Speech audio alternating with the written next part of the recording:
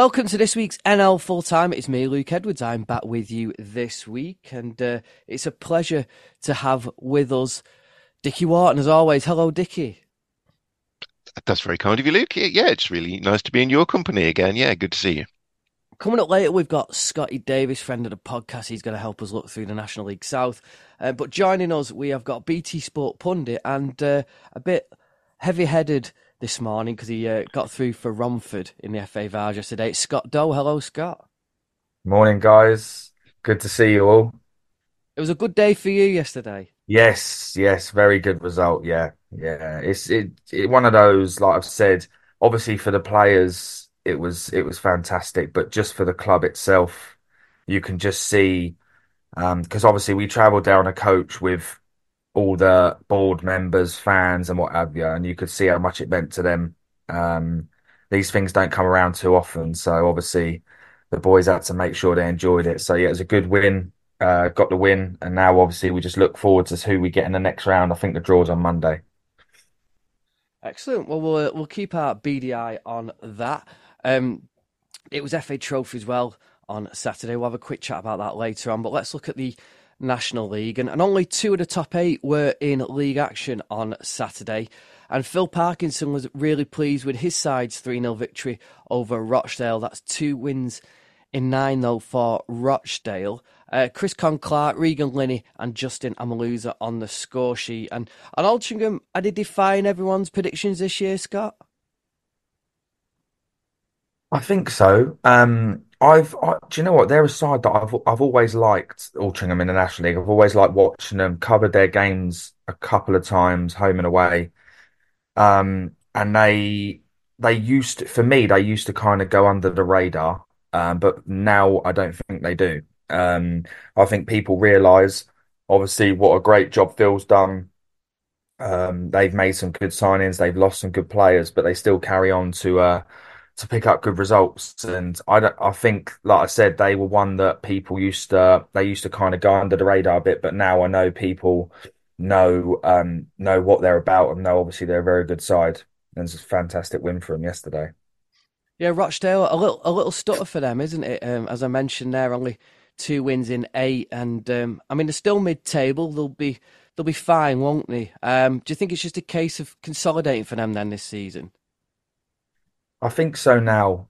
Of course, it's for the teams that are obviously closer to the playoff. A lot of people are just, as it were, playing for the playoff places. I mean, I think it's safe to say Chesterfield have pretty much won the league.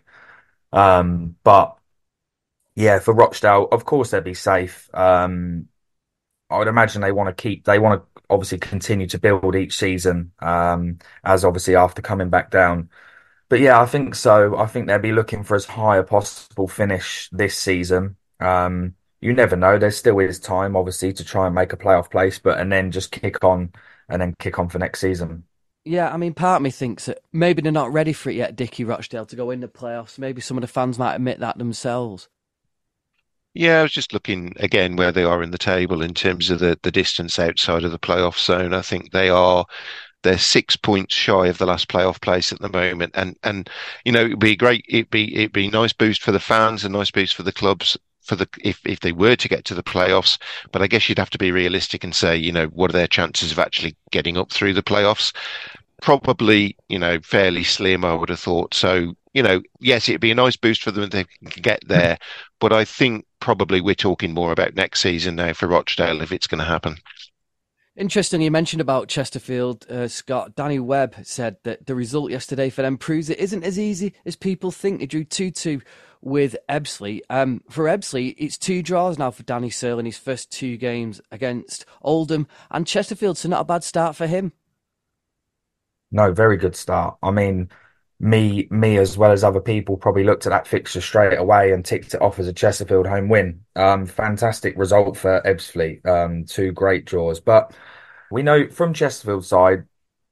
I mean, obviously Paul Cook, they're so experienced. They have to keep taking it game by game. Of course, they're not. They're never going to say, "Oh, the league is done." But of course, they're not going to. It is a tough league, but it's just a massive gap. I mean, they would have to have, not only would they have to have a serious decline in form, but other teams will have to pick up a lot of points to catch him as well, you know. But he's right. Obviously, it's not that easy. They got a draw yesterday with Ebbsfleet, but it's still another point from at home. So it's not a bad point. New manager coming in at Ebbsfleet, so it's always tough. But yeah, for me, I think the hard work for them, in all honesty, is done. They've got that big gap which they needed. Yeah, yeah. When you've broken the back of it, I suppose you can afford a sort of maybe a slight off day, although a draw is is still a point, isn't it, towards what they want to do. Yeah, well, they say that. I mean, obviously, if you're not winning games, then don't lose them. That's what the managers will be saying. They didn't lose the game; they still got another point.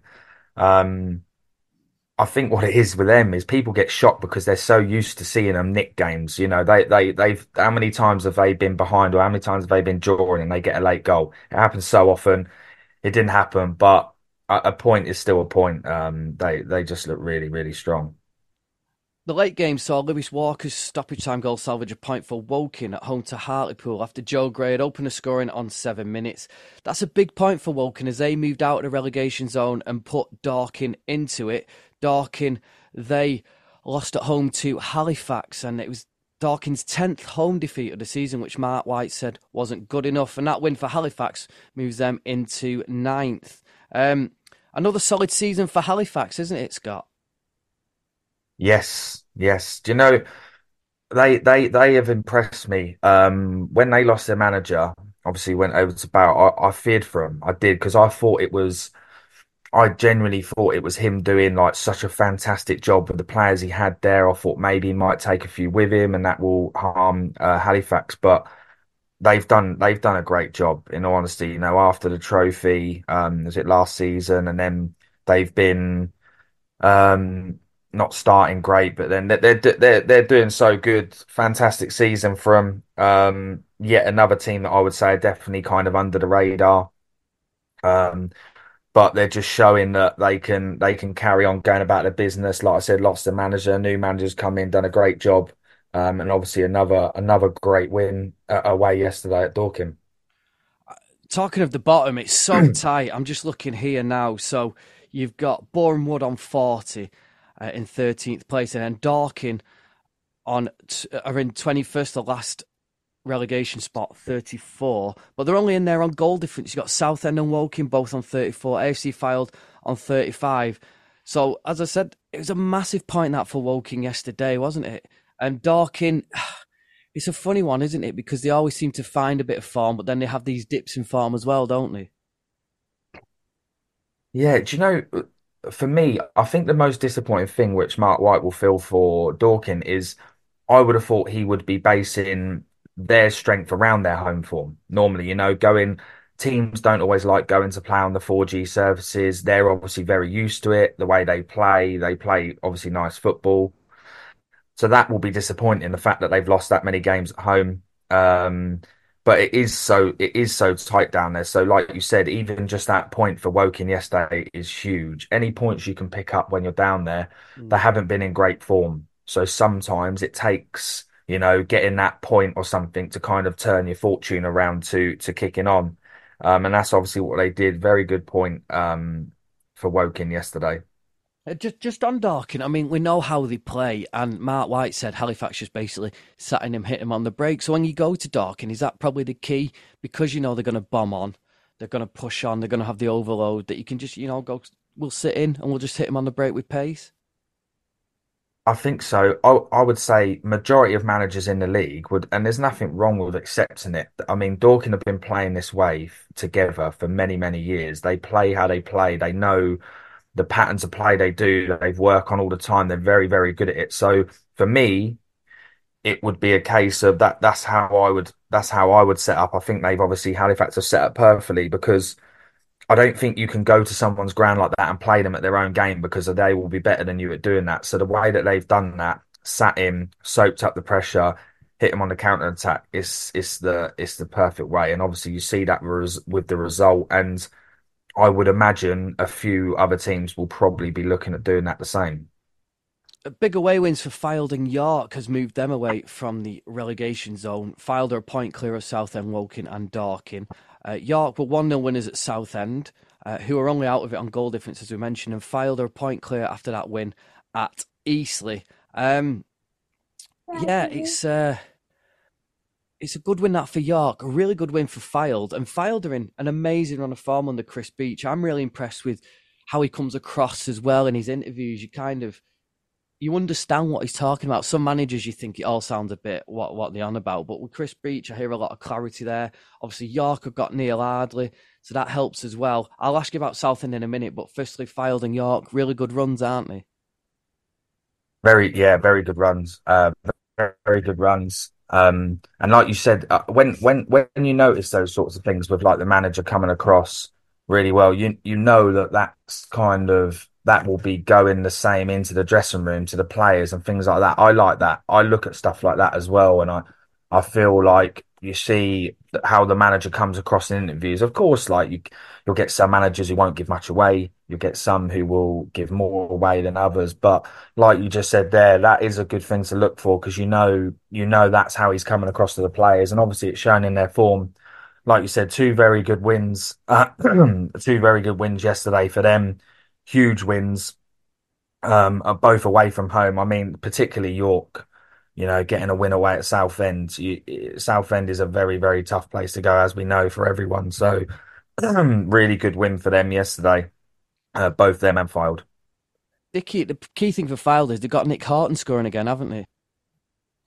Yeah, he's always such a key part of Fylde's fortunes, whichever division they've been in. He was outstanding last season in National League North. I think by my common consent, he's too good a player for National League North, but has a loyalty to Fylde, stayed there, and yeah, he's a very big important player for him. I often think there were players came into Fylde in the summer. I know Golden Mateo's moved on now and gone to Kidderminster, but I know when he came in, I thought, how's he going to fit in around Nick Horton? Because you simply can't leave him out of the team really because of what he brings.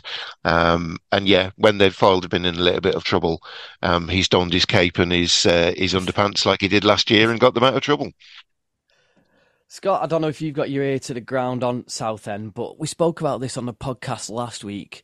Mm. And Rob Mays made a very good point about since they've got the investment and the takeover, it's almost like there's a weight gone on the shoulders rather than it's been lifted. They seem to be doing better when they're under the embargo, didn't they? Yeah, yeah, I completely agree. And obviously, I know Kevin Darren really well, and I almost think what it was going from. I do think they will pick up again, but what I think it was is they had this us against the world mentality. It was kind of like everything's going against us. Obviously the points deduction, not being able to sign players, obviously wanting fans wanting the chairman, the owner out, and it was not being paid on time, all these things, and it was almost like the players like we're not going to let this defeat us. And now it's all changed over. It's almost like you said. It's almost like it's gone the other way, and they're now like, oh, right, now it's sorted. We're not used to this. Or we've actually got a stable background as such as it is. We're not used to this. So it's kind of, and that's what it's showing. But I do feel like, and of course, straight away they brought in a few players. So you want players to obviously settle in and things like that. But I do feel like they will turn things around. But saying that, it has to happen obviously sooner rather than later because we're in February already. Yeah, I mean, there's a real danger they could go down. As I say, Ebbsfleet are in 23rd. They're only 2 points behind Southend. And you look at Kidderminster, since Phil Brown's gone in there, we'll talk about how they did in the trophy shortly. They've really picked up Ebbsfleet, a couple of good results under Danny Searle. Dorking, you can always see putting a couple of results together. So it's not a given that Southend are just going to pick up again, is it? No, it's not. It's not a given. Obviously, a couple of those clubs there have made managerial changes, and it's actually had an instant benefit, which doesn't always happen, but has done. Kidderminster, in particularly, had some very good results since Phil Brown's come in. But no, it isn't just going to happen. I think they've got yet again covered Southend a couple of times and been very impressed by them. But I couldn't agree more with the fact it almost is like they're like it's put weight on their shoulders now. Everything has been sorted, which is I, I do find it strange in a way because obviously I know Kev made it clear to us when we was doing the game. He was like, I want to make sure the players who are here, um, are looked after first before we get other ones in. Make sure these are looked after. So for me as a player, obviously that would be a massive boost knowing all this stuff has happened and now that's happening. So it is a surprise. But if I mean Kev's the man for the job, obviously to get them up. I don't think they go down. No, I don't. But like you said, it isn't a given because other teams around them are picking up points. They have got 2 games in hand on the teams around them as well, so that'll be a big plus for them. The big winners of the day were your old club, Scott. Dagenham and Redbridge, a massive 7-1 win over Oxford City. It was a hat-trick for friend of the pod, Josh Rees. And your old side starting to get a bit more consistency now, and a thumping win like that can only help.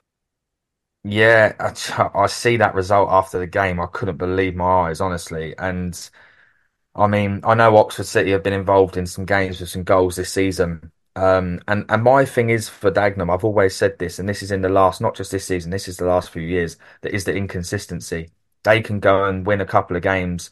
By all accounts, they were very good against Chesterfield. Unlucky to lose the game.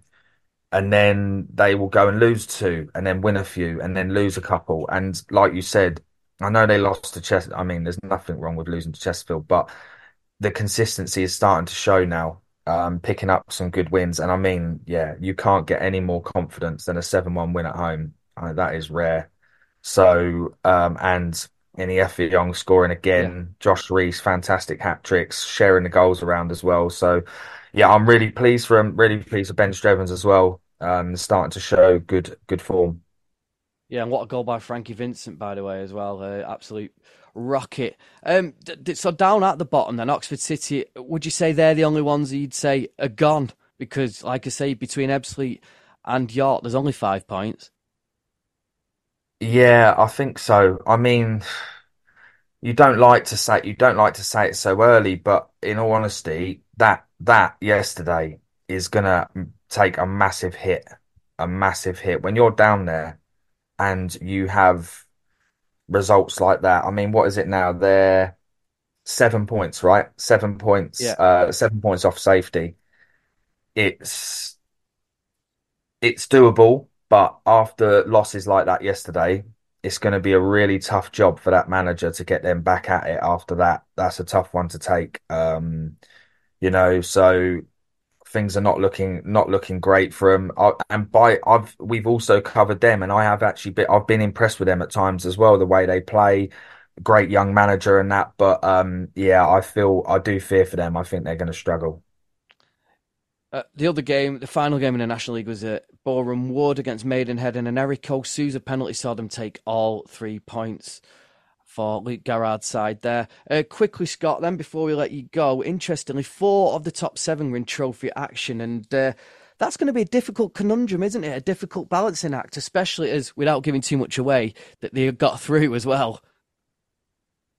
Yeah, it is. I mean, if you're, for example, like like Halifax of last year, teams or where you're mid-table and that, you can really focus on the trophy and think, right, let's go for it. We got an opportunity to go to Wembley. I mean, for people like Kidderminster, that's not possible. I mean, they want their main aim is to stay in the National League. That will be their main aim. Then you've got obviously the other sides.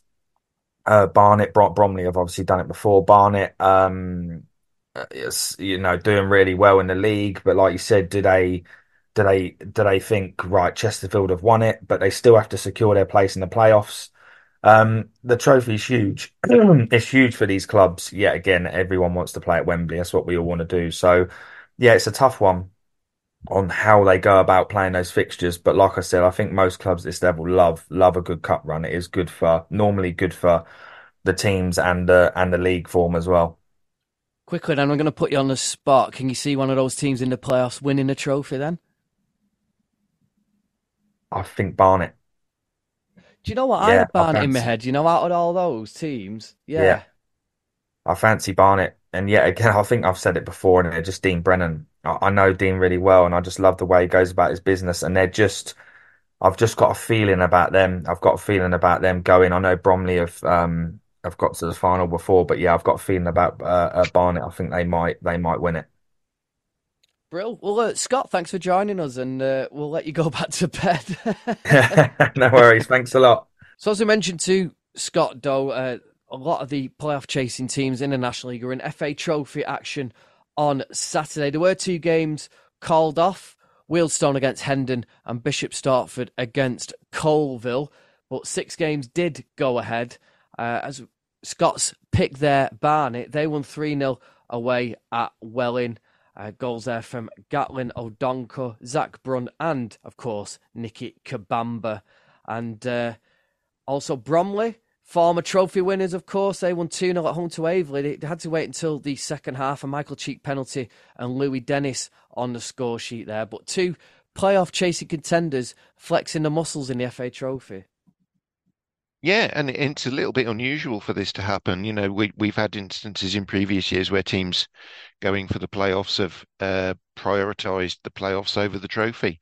But Barnet and Bromley don't, well, they certainly didn't do that based on yesterday's results. Be really interesting to see what happens in the draw. I mean, could they get pitched against one another? I mean, I suppose for the competition's sake, the National League and the sponsors would probably like it to be that the two don't are kept apart until the final.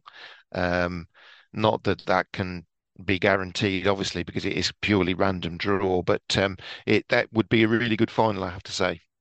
Charlie, we'll get onto them shortly with the whole media furore this week. They entertained Solihull Moors, and Solihull Moors had the game out of sight in the first half. 2 goals from Jack Stevens, former Banbury man, and Joe Sabara. He was on the score sheet. Mark Ellis got one back late on. And again, Solihull, they could be a tip for the trophy this year.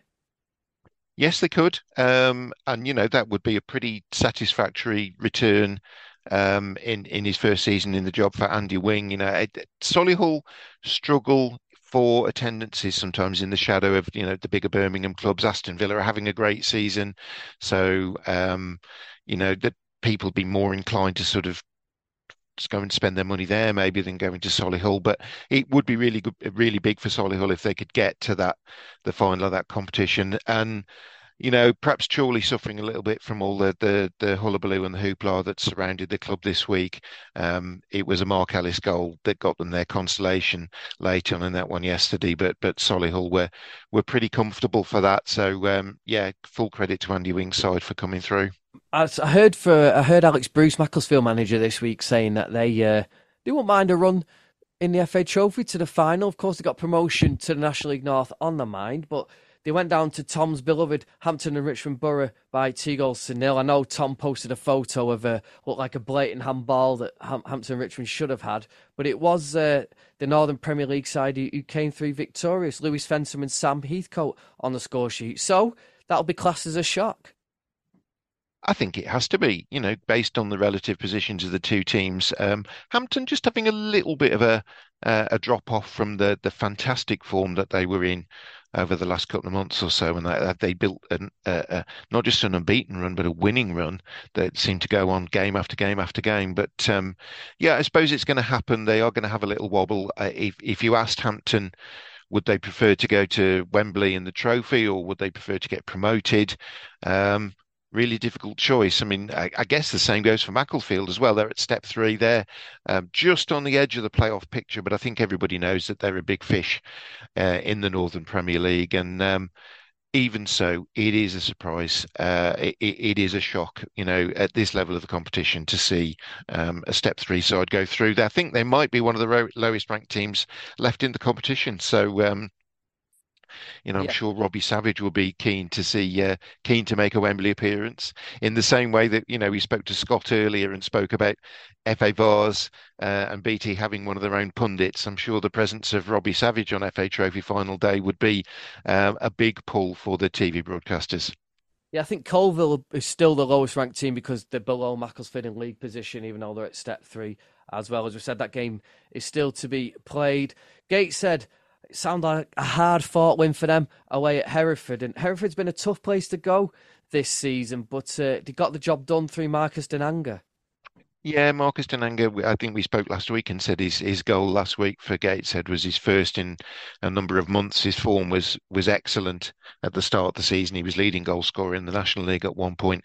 Perhaps, you know, things have changed a little bit under the management of Rob Elliott up there rather than Mike Williamson, and he's perhaps I don't know, maybe lost his confidence a little bit. But yeah, that was a really important one for Gateshead yesterday. They'd be, I'm sure, buoyed by the idea of getting back to Wembley for a second season in the Romans Trophy final. I don't really think they did themselves justice in that final against Gateshead last year. Against Halifax. Um, I don't think, we thought they were going to use the open spaces of Wembley to, bring their passing game for everybody to see, and it just really didn't happen. So I'm sure they'll be eyeing a return to Wembley if they can manage it. Yeah, and the final fixture to look at is another shock. Kidderminster, now Scott mentioned it before, saying they've probably got bigger fish to fry, wanting to stay in the division. But a first defeat for Phil Brown. It was the 93rd minute, and a former Kidderminster player, Michael Gash, with the winner for Peterborough Sports. It is a first L against his name for Phil Brown as the manager. But I guess given the relative priorities, Kidderminster would take staying in the National League, maybe just ahead of, if you said, look, it's relegation or the trophy final or staying in the National League, I'm sure they'd want to stay in the National League. We always talk about the irony of former players coming back and scoring against their former teams. Michael Gash is the joint player manager at Peterborough Sports, and has guided them really well this season. We thought there might be a drop off from them, but I think they're probably surpassing expectations again. And to score in the 3rd minute of injury time, that's a killer, isn't it? If you're Kidderminster, it must feel like there's no coming back from that. It's not the easiest of places to go and play Peterborough either. It's a very welcoming club, but I know that the playing surface, etc., isn't fantastic. May not have suited Kidderminster's game too much. And well, it's all academic now because Sports are through into the quarterfinals and Kidderminster are out. Exercise. It doesn't have to mean Lycra or a fancy gym membership. A regular brisk 10-minute walk is a great way to get more active. Picking up the pace and getting your heart pumping can make a real difference to your health. To see how much you're doing and how you can fit more into your day, download the free Active 10 app. Better health. Let's do this.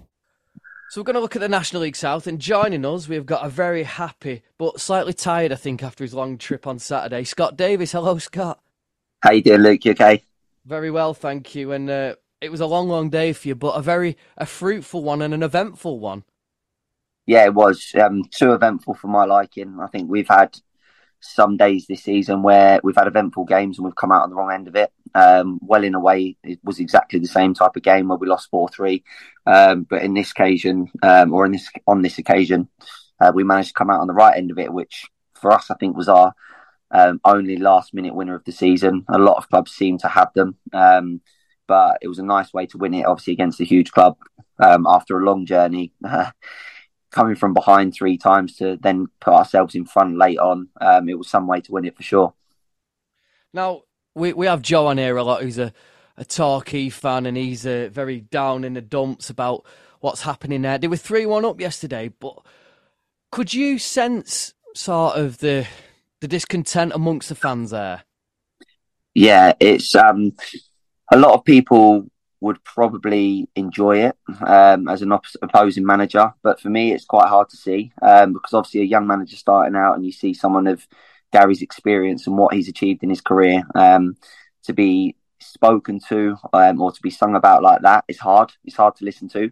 And I actually spoke to my wife about it this morning, saying that if I found myself in that position where it was toxic yesterday, I'll be honest, I would really struggle. I don't think I could keep turning up and going through it. But it obviously shows the character of where he's been before as well. And obviously going through the tough times. And in the strangest of ways, even though I know they're right next to us in the league, I hope he turns it round because it's genuinely not nice to see. I think there is a divide, but I don't think it's every fan in the ground from what I can see and what I saw. There's a lot of youngsters that were sort of jumping on the bandwagon, creating the noise. Some of the older fans, the sort of middle-aged fans that have been around the club for years, weren't that way inclined. So I think now it's almost just jumping on the bandwagon. I don't think it's maybe as toxic as people are probably guessing that it might be. But yeah, it's obviously something that I hope they can turn around. Yeah, that was they've lost the last 4 league games. They lost midweek to Maidstone as well, 3-2. In 2024, they've gained 5 points out of 21. Did that form part of your team talk as well? You know, say, look, if you can quieten the crowd, get them on the backs, and you've got a chance. Yeah, it did. It's something that we've obviously been around football for quite a while now. You guys will know from being around it as well that we actually spoke about the importance of trying to get their fans on our side because we saw last weekend against St Albans, they kind of turned on them a little bit and they were waiting outside the ground. And having been in football in a different situation as a player, I know that can have a massive impact on performances and confidence, morale, things like that.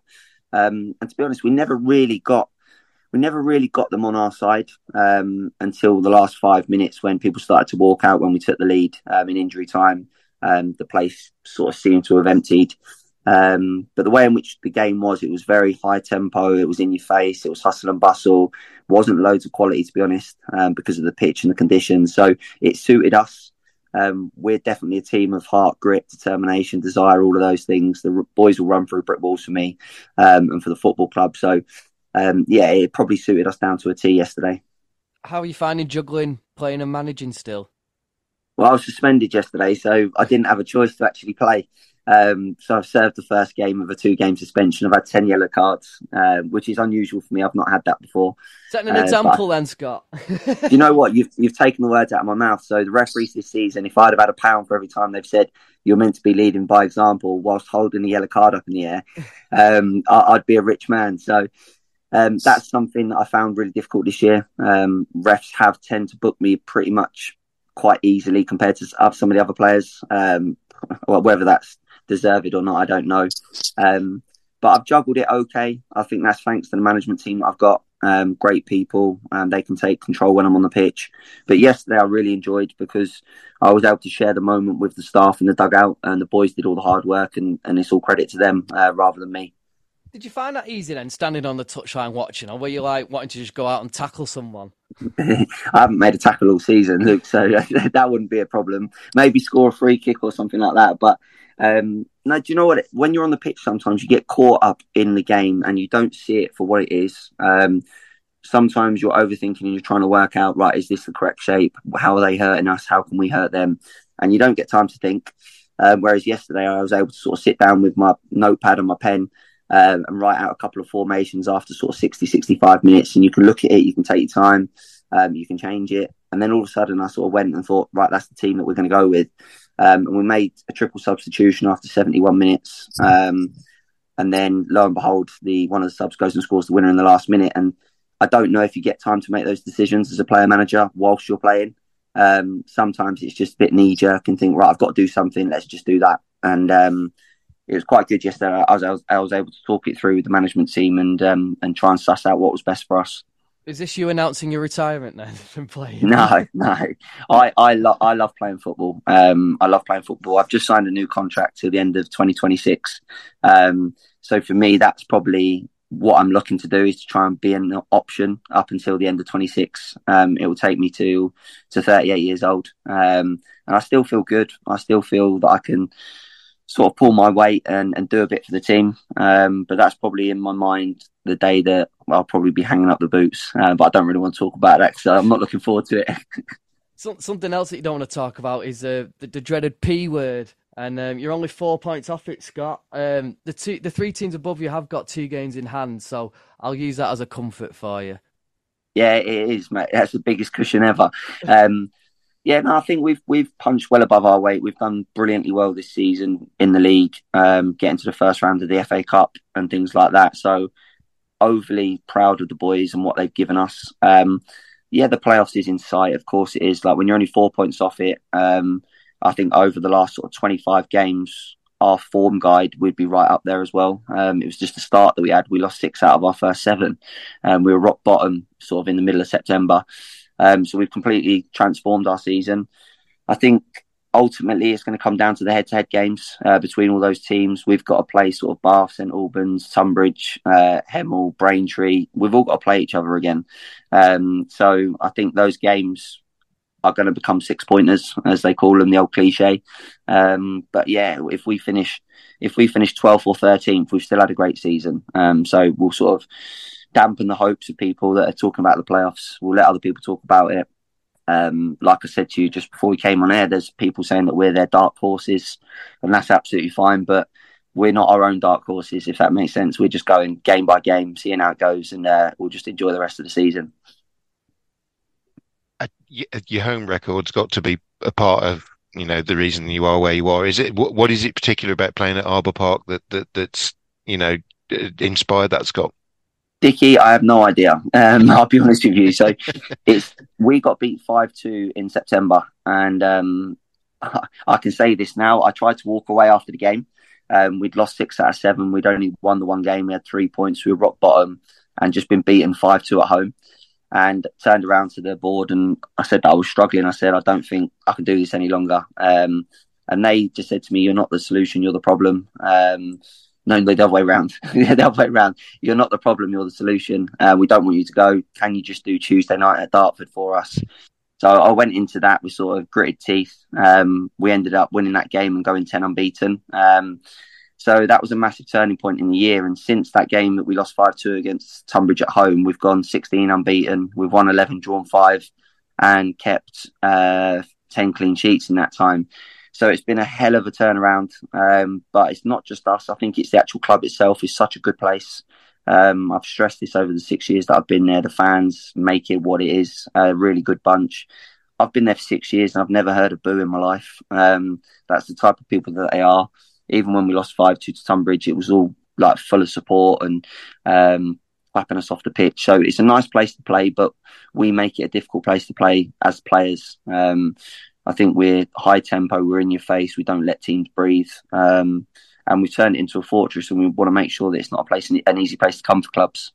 Sure. I mean, you are a bit of a rarity. I mean, I was only thinking that there really aren't that many player managers operating in anywhere in the National League now, and it used to be quite a common thing that you'd have a dual role, that you'd have a player and manager. But I think probably the demands, even at this level now, mean that it's just really, really hard to make that workable. But you're doing so at the moment.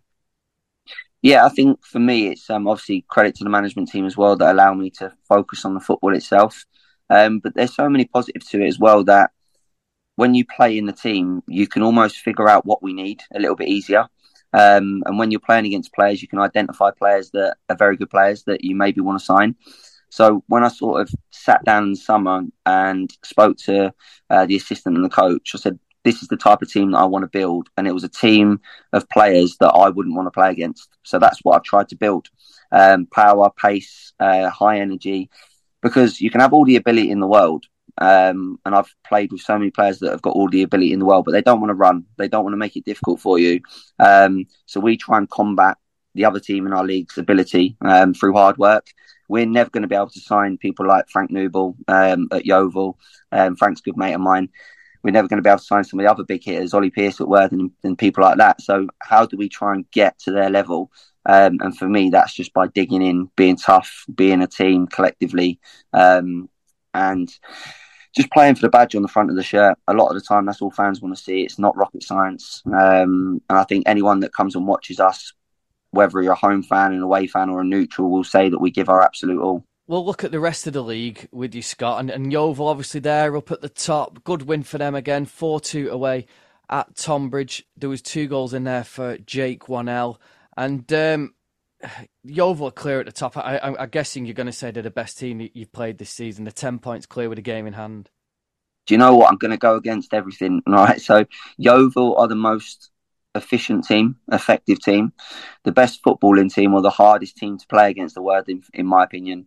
Worthing are absolutely brilliant. I hate playing against them. I hate trying to set up a formation to try and nullify them.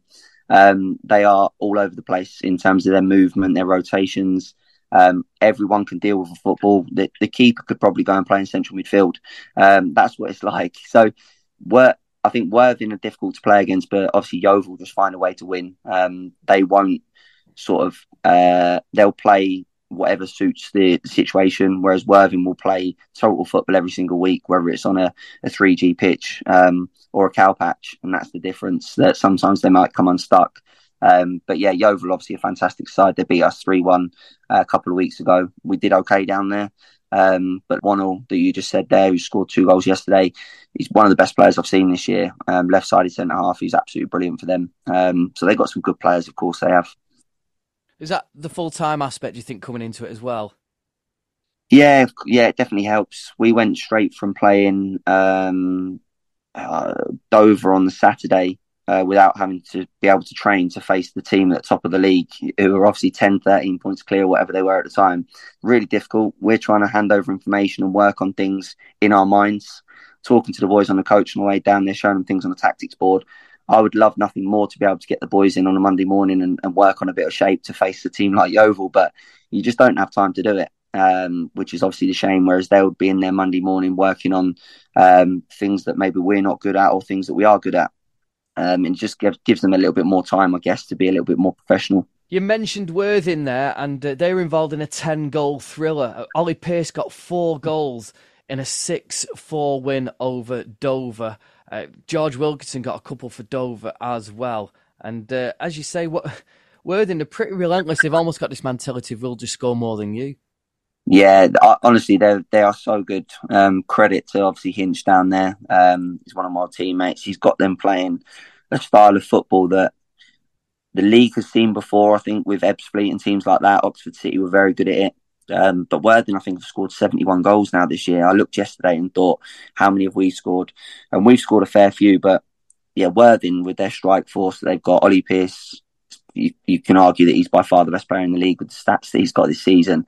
I think he's miles clear of everyone. And he's probably reaping the rewards as well. He's a good lad and he deserves it. So Worthing, for me, were my favourites to win it in pre-season. I said after we got beat by them 4-1 at our place in August that I think we've just played the league champions. I obviously have to swallow my words with Yeovil being far ahead of them at the moment, but I think they'll be a worthy second place finishers. And if they finish in second or third and play at home in the playoffs, then I do fancy them to go up. Chelmsford are a team that go under the radar, aren't they? Not a lot of people talk about them. They won 1-0 against Weymouth and they're in third. And again, another manager there, Robbie Simpson, doing a really good job. Yeah, a really good guy yet again. Speak to him quite regularly with Mickey Spillane as well, who's one of my old teammates. So they're doing it exceptionally well. I think their away form is the best in the league. They were talking about it the other day, and I was saying to Robbie, if you could get into second or third, is that what you want? Try and get a home game. And he turned around and he said, well, our away form's actually better than our home form, which is obviously the reverse of what usually happens. But I think they had a hell of a January. Got manager of the month, didn't he? So done extremely well. But they're just big, strong, physical. Got a lot of quality going forward with your sort of Sammy Carruthers, Charlie Ruff, Jermaine Francis, really, really good footballers. So they'll be there or thereabouts for sure yet again.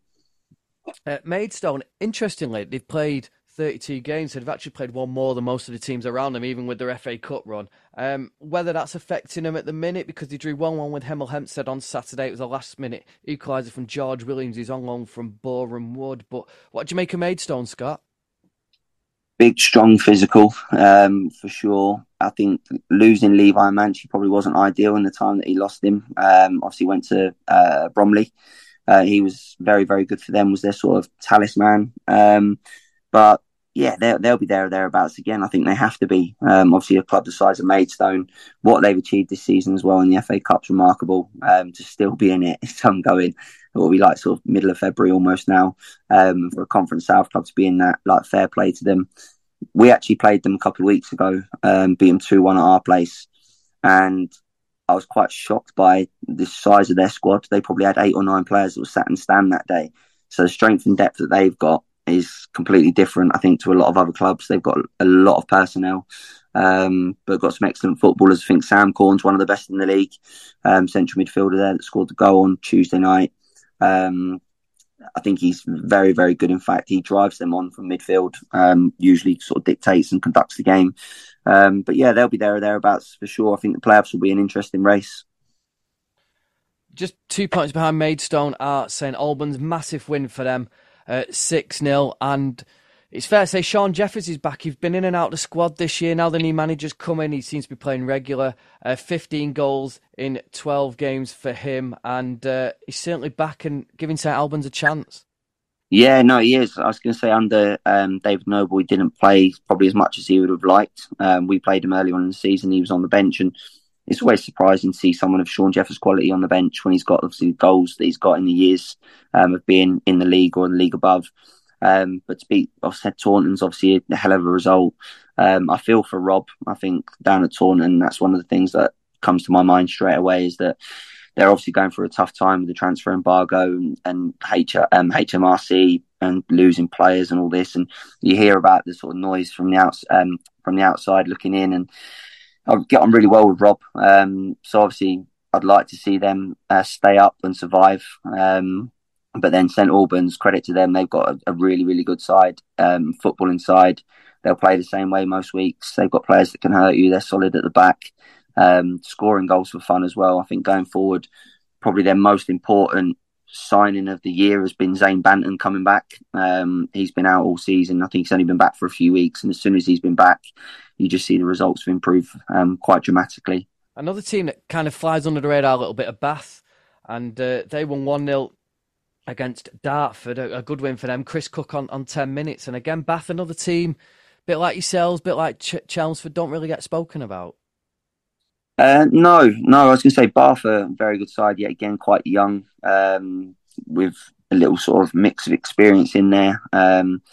But they just get so many crosses in the box that they forever make you defend. They get the ball wide. They've lost Jordan Thomas now, who's gone to Cheltenham, who's very, very good for them all season. But then they've got players that can replace him. Ewan Clark's very, very good. Elliot Frears, sort of a little bit older now, but still got loads of quality. And then the strike force, you've got Cody Cook, Scott Wilson. So they'll be sort of pitching in and around the playoffs for sure. I know that they've been close to it for the last few years. I think they've been in it one of the seasons. But Jerry's got a really good side down there. They're honest, they're hard to beat. It's always a difficult place to go and play at Bath. We actually beat them there a few weeks ago. And I said it was probably my best win as a manager. And that was probably eclipsed yesterday, obviously winning at Torquay. Well, down... just below you, we've got Aveley. We're going to talk about them in a minute, but just above them is Braintree.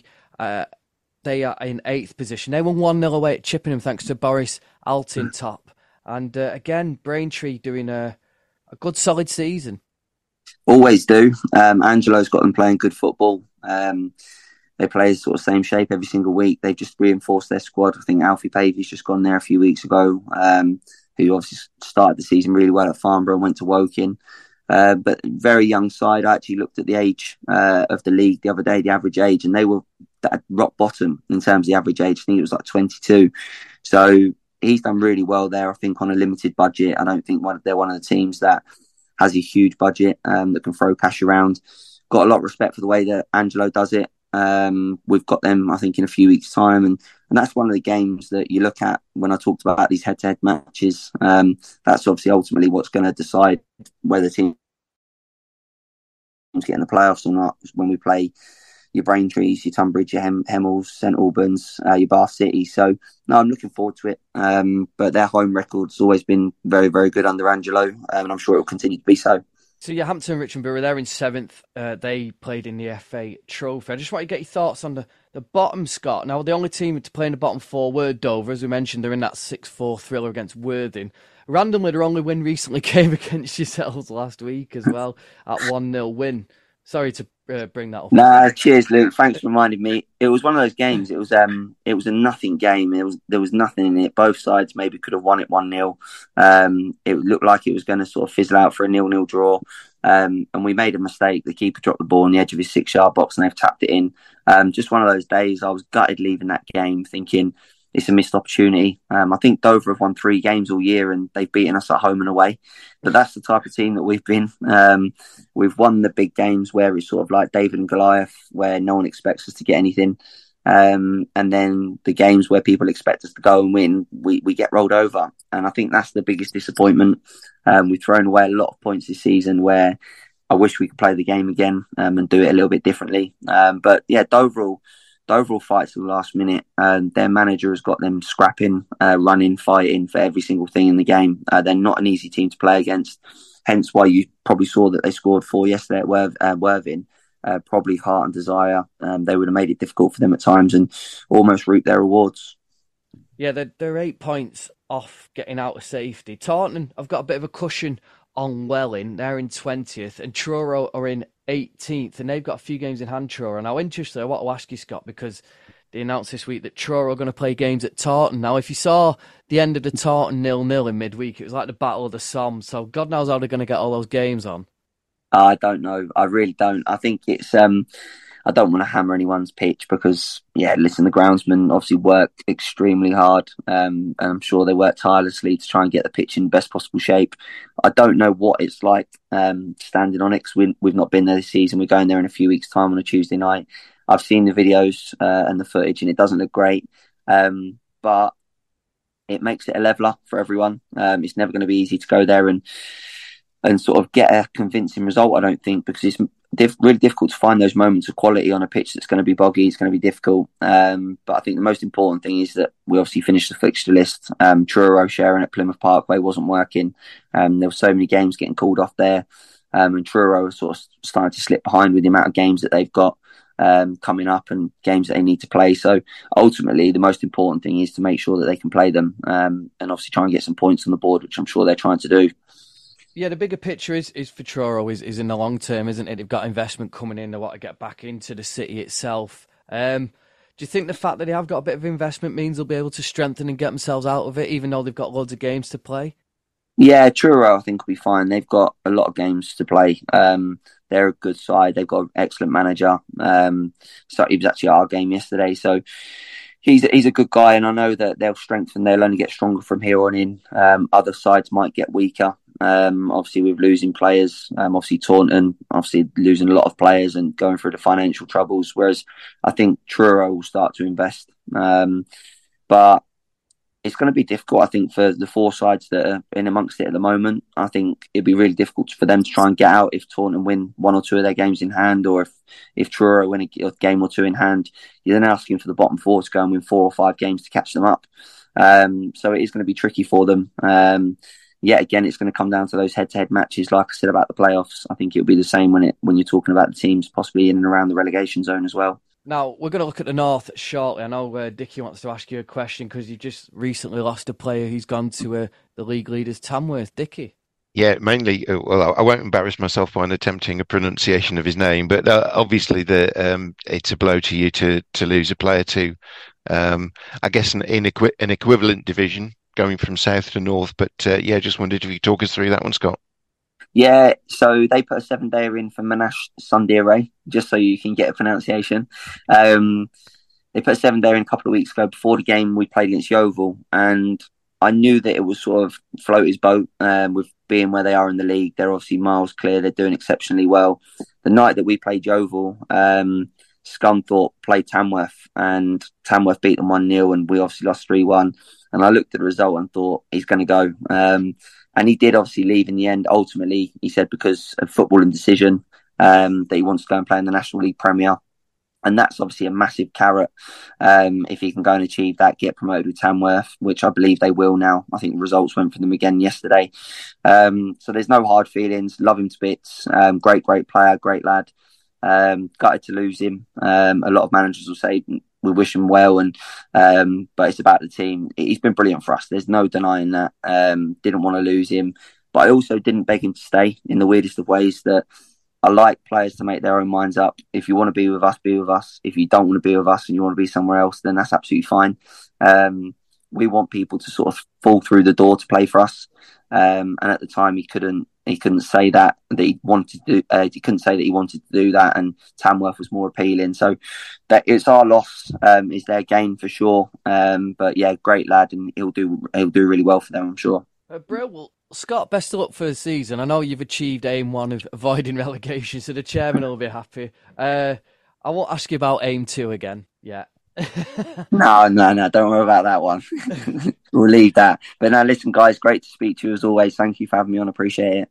Little segue from Scott Davis losing a play to Tamworth moves us nicely into the National League North and joining Dickie and myself to help us look over it. It is Christian James. Hello, Christian. Hi, how are we doing? Very well, and we heard about Tamworth being strengthened there, and they went from strength to strength, as Scott mentioned it, a big win for them against Scunthorpe, and then they got a good win against Farsley on Saturday. They did. They're on a remarkable run, Tamworth. It's 8 successive clean sheets now for Jazz Singh in his defence, hunting down what I believe is the league record of 10 that was set by us over at Boston 14 seasons ago now. James McKeown in goal, who went on to Grimsby.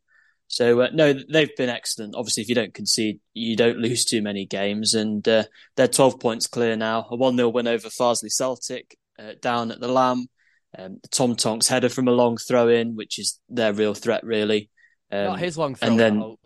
Sorry, no, from a long throw, absolutely. Wow. No, they've got a couple that can get them into the mixer there. And it was Tonks this time that converted. So I saw that they sent some stats out themselves after the game yesterday. It was 23rd win of 33 games played, 12 unbeaten, and 8 successive clean sheets. So with a Scunthorpe result, I'm sure that we'll come on to, you would be brave to bet against Tamworth now, which I didn't expect to be saying even this time, sort of a month ago. Yes. I'd love to see Tom Tonks take a throw and then run and get underneath his own throw. I mean, he does put quite some distance on. I'm not sure about the height.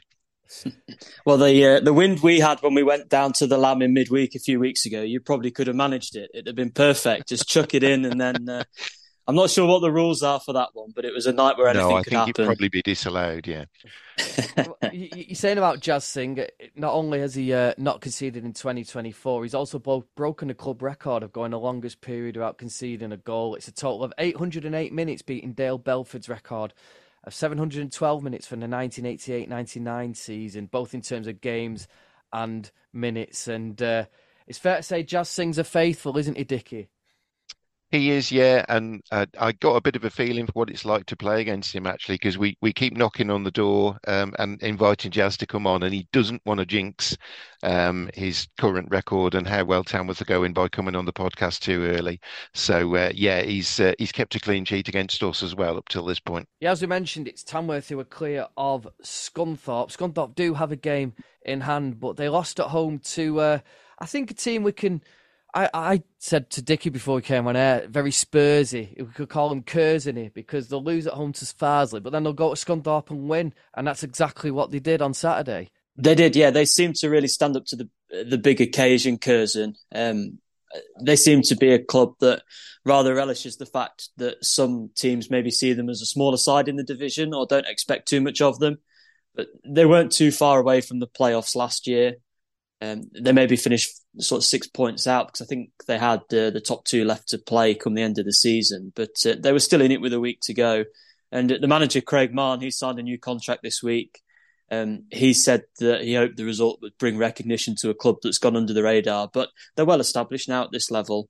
And it was a Jimmy Spencer goal on 34 minutes, and Cam Mason saw out another clean sheet against the Scunthorpe crowd that seemed to be losing patience with the manager, Jimmy Dean. They lost 2 points very late up at Blythe on Tuesday night, and suddenly they're 12 points off the pace with just the one game in hand. Yeah, ordinarily second in the division would be good, but for Scunthorpe, it's not good enough, is it? No, I think everyone expected them, the size of the club. Then you looked at who they signed in the summer. I thought they would probably be the ones 12 points clear by now.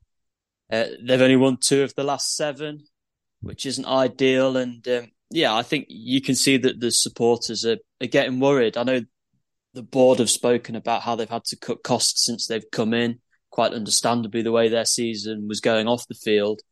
And you would assume that the budget next season probably won't be as outlandish as it has been this year. So you do wonder for Scunthorpe if they don't do it this season, once they've been able to cut their cloth more accordingly, how might they go in a season 2 at the National League North? Dickie, and they've announced you can buy shares as well this week. Yeah, they have. I think there has been an announcement about a share issue from Scunthorpe, which is obviously to help sort of bolster the club's finances. I suppose what that suggests to me is that having had the takeover, that there was clearly sufficient money there to get them so far and to purchase the club from David Hilton, but there wasn't enough to really strengthen them for where they wanted to go and where they needed to go. So fans in Scunthorpe being invited, if they want to dip into their pockets and become I guess, part owners of the club. Yeah, it's a really, really, really difficult one for them. And you mentioned Jimmy Dean there, Christian. I know there's been a lot of support for him for the way that he sort of galvanized the club and the way, I think they were under embargo at one point this season, and the way he's kept them going through that. But then again, there's a bit of a divide in that fan base in that you have some people who feel that's not good enough for Scunthorpe United, that, they ought to be better than that. And that Jimmy Dean, I suppose quite naturally, the focus falls on him for some people that, they feel they could perhaps do with somebody different. But, do you change at this point of the season?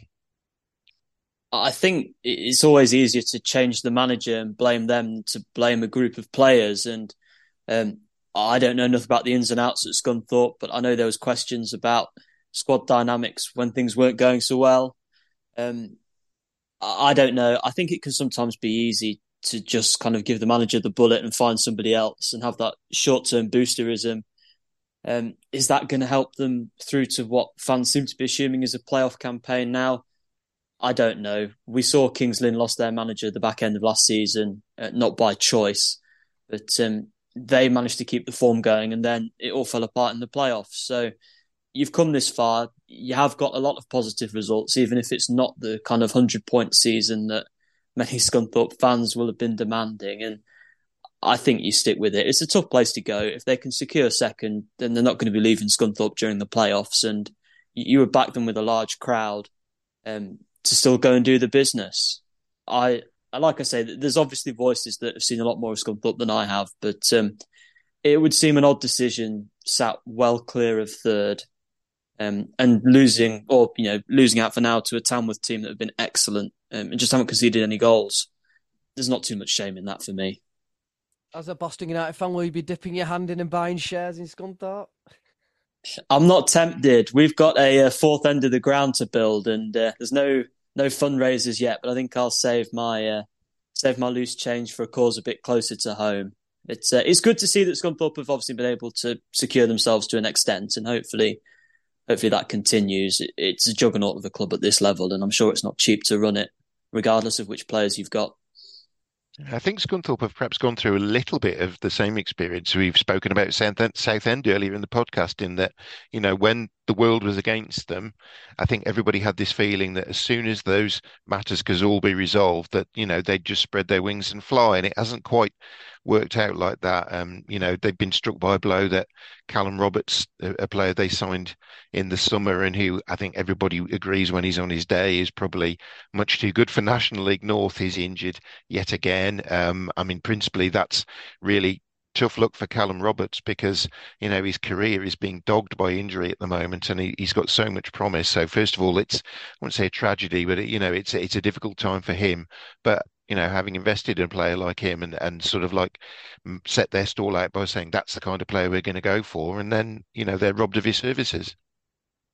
They can be a very exciting side, but they've not been kind of rolling teams over like you would assume a club that plays that real sort of front-footed, aggressive football. You would have maybe expected them to thrash a couple of teams by now on the right day, but they've been grinding out good results. They went to Peterborough Sports in midweek and won 1-0, that sort of thing.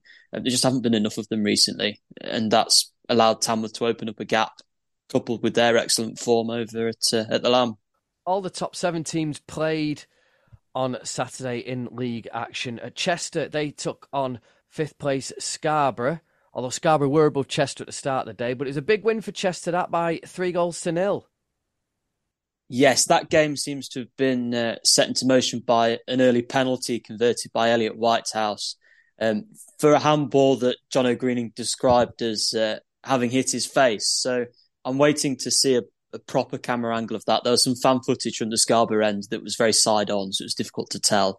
But that set Chester on the way.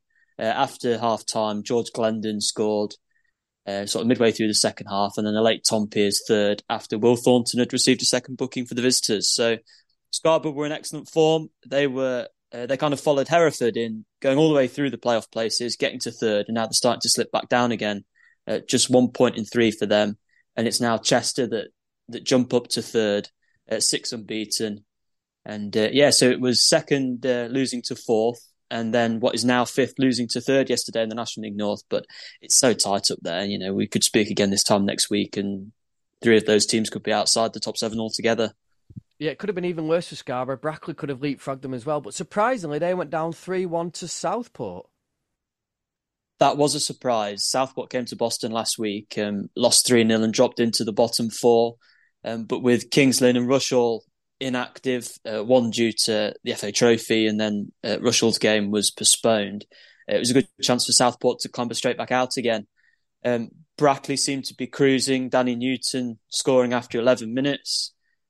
Port then lost Marcus Carver to a second yellow card. I know Southport fans were suggesting that he was the one fouled in that incident, but he received his marching orders. And you would have assumed that it was going to play out 1-0, maybe Brackley score a second. But Harry Flowers equalised with 5 minutes to go. Josh Hermani put in what I'm generously going to call a cross shot. I think it was just a ball into a good area, and it's gone all the way through with 2 minutes to go. And then it was great to see Jordan Archer back on the score sheet. He's been out with a long-term injury. He hadn't played since April until coming on in midweek, and he got the third in stoppage time to seal a really crucial 3 points for Southport, and something that they'll certainly hope to build on. It's that kind of win, both in terms of against Brackley, but also the nature of it, that can maybe turn a season around. Yeah, Dickie, collector's item in that. Brackley 1-0 up against 10 men, 5 minutes to go, and ended up losing. Yeah, it's a very un-Brackley-like thing to do, that one. It's a very late collapse there. And yeah, if there's any florists in the Southport area, if they want to pick up on the idea that flowers delivered it just ahead of Valentine's Day, then they're free to do that if they wish. In the last playoff place, it is South Shields. They've had a lot of sort of... It's been a funny season for South Shields. They've been doing okay, but there's been a lot of unrest as well. But they emphatically thumped Gloucester away on Saturday, 5-0. Yeah, it's the third of 4 away games in a row for South Shields. They went to Hereford in midweek and won. They drew with Scarborough last Saturday, and they've got Alfreton to come. So if they're going to work out how to get results on the road, it was certainly the right time to do it. Dylan Stevenson and Paul Blackett scored 2 in 6 minutes just before half-time. And then Jenkins, Wood and Stevenson, again, were all on target in the second half. Blackett now up to 21 this season, and with Danny Waldron out the division, he's going to be top scorer, isn't he? I believe I'm right in saying he scored in 8 of his last 9 appearances. He didn't find the target when I saw them, but he's obviously in some fine form. And against a Gloucester team that have failed to back up the consecutive wins they got fairly recently, they've lost their last 3, including at home to Kings Lynn, which will have surely disappointed them. And they're not out of it yet, but again, Kings Lynn picking up a win or 2, Southport did yesterday, and suddenly the gap's back up to 6 points for them again. I mean, we'll come on to your team now, Boston, Christian, because there's only 5 points separating Chester in 3rd and yourselves in 11th. You played Warrington on Saturday, who were just a point below you as well, and unsurprisingly, you cancelled each other out. 2 teams that have not lost very many games recently. Warrington were quite pleased with their unbeaten run, which they managed to extend.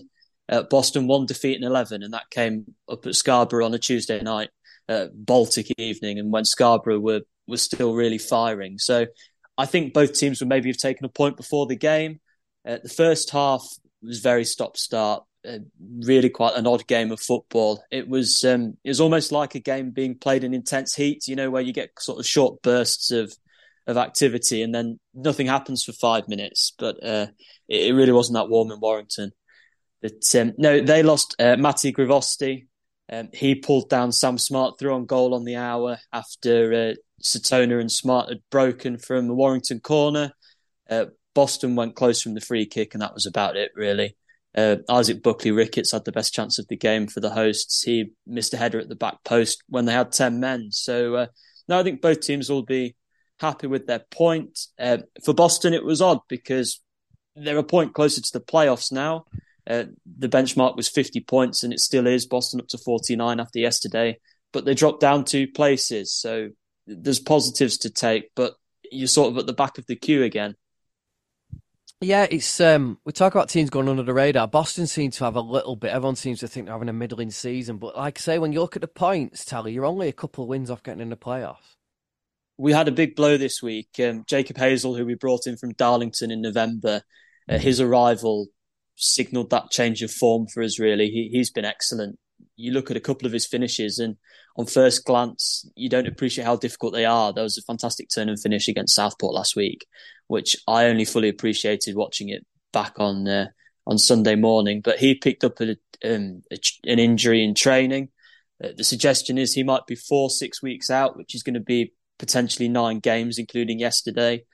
Obviously, if there's any hold-ups with that, we'll be getting for him missing the rest of the season. So that's a real blow, and it's up to Kelsey Mooney now to step up.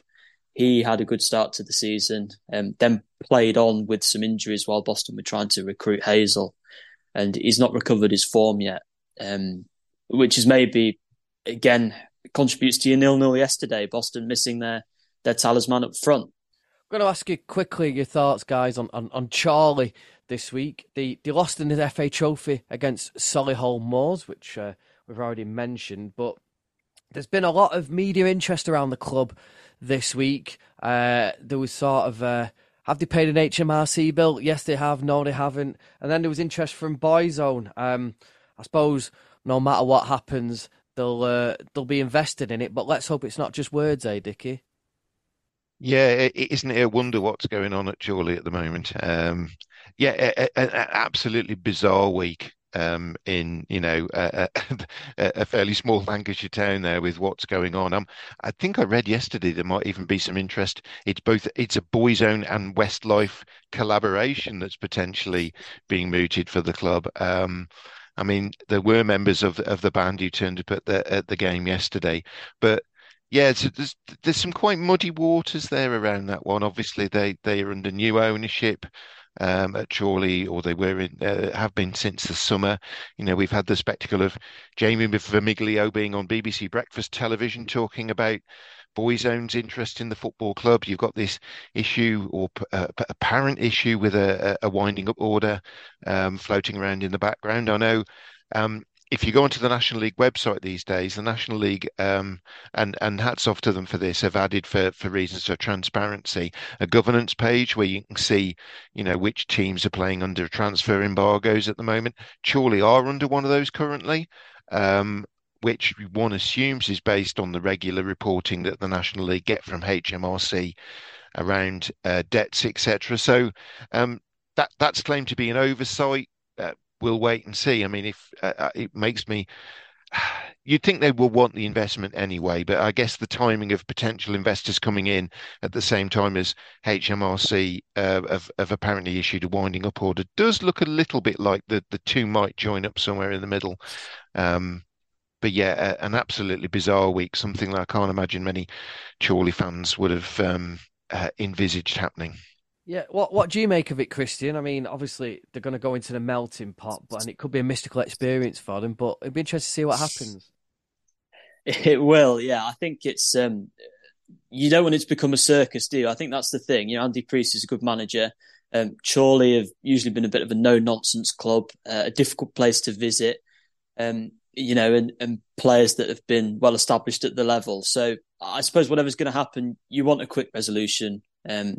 Be it clarity over ownership or the situation with HMRC and the transfer embargo. Chorley will want that sorted out as soon as possible. I'm sure the players, the fans, really. They can enjoy their time in the limelight, and maybe FA Trophy Week is the time to kind of do that. They were close to Wembley, and that adds to maybe the allure of things as well. But I noted that the initial wording was that Boyzone were to become the face of Chorley FC.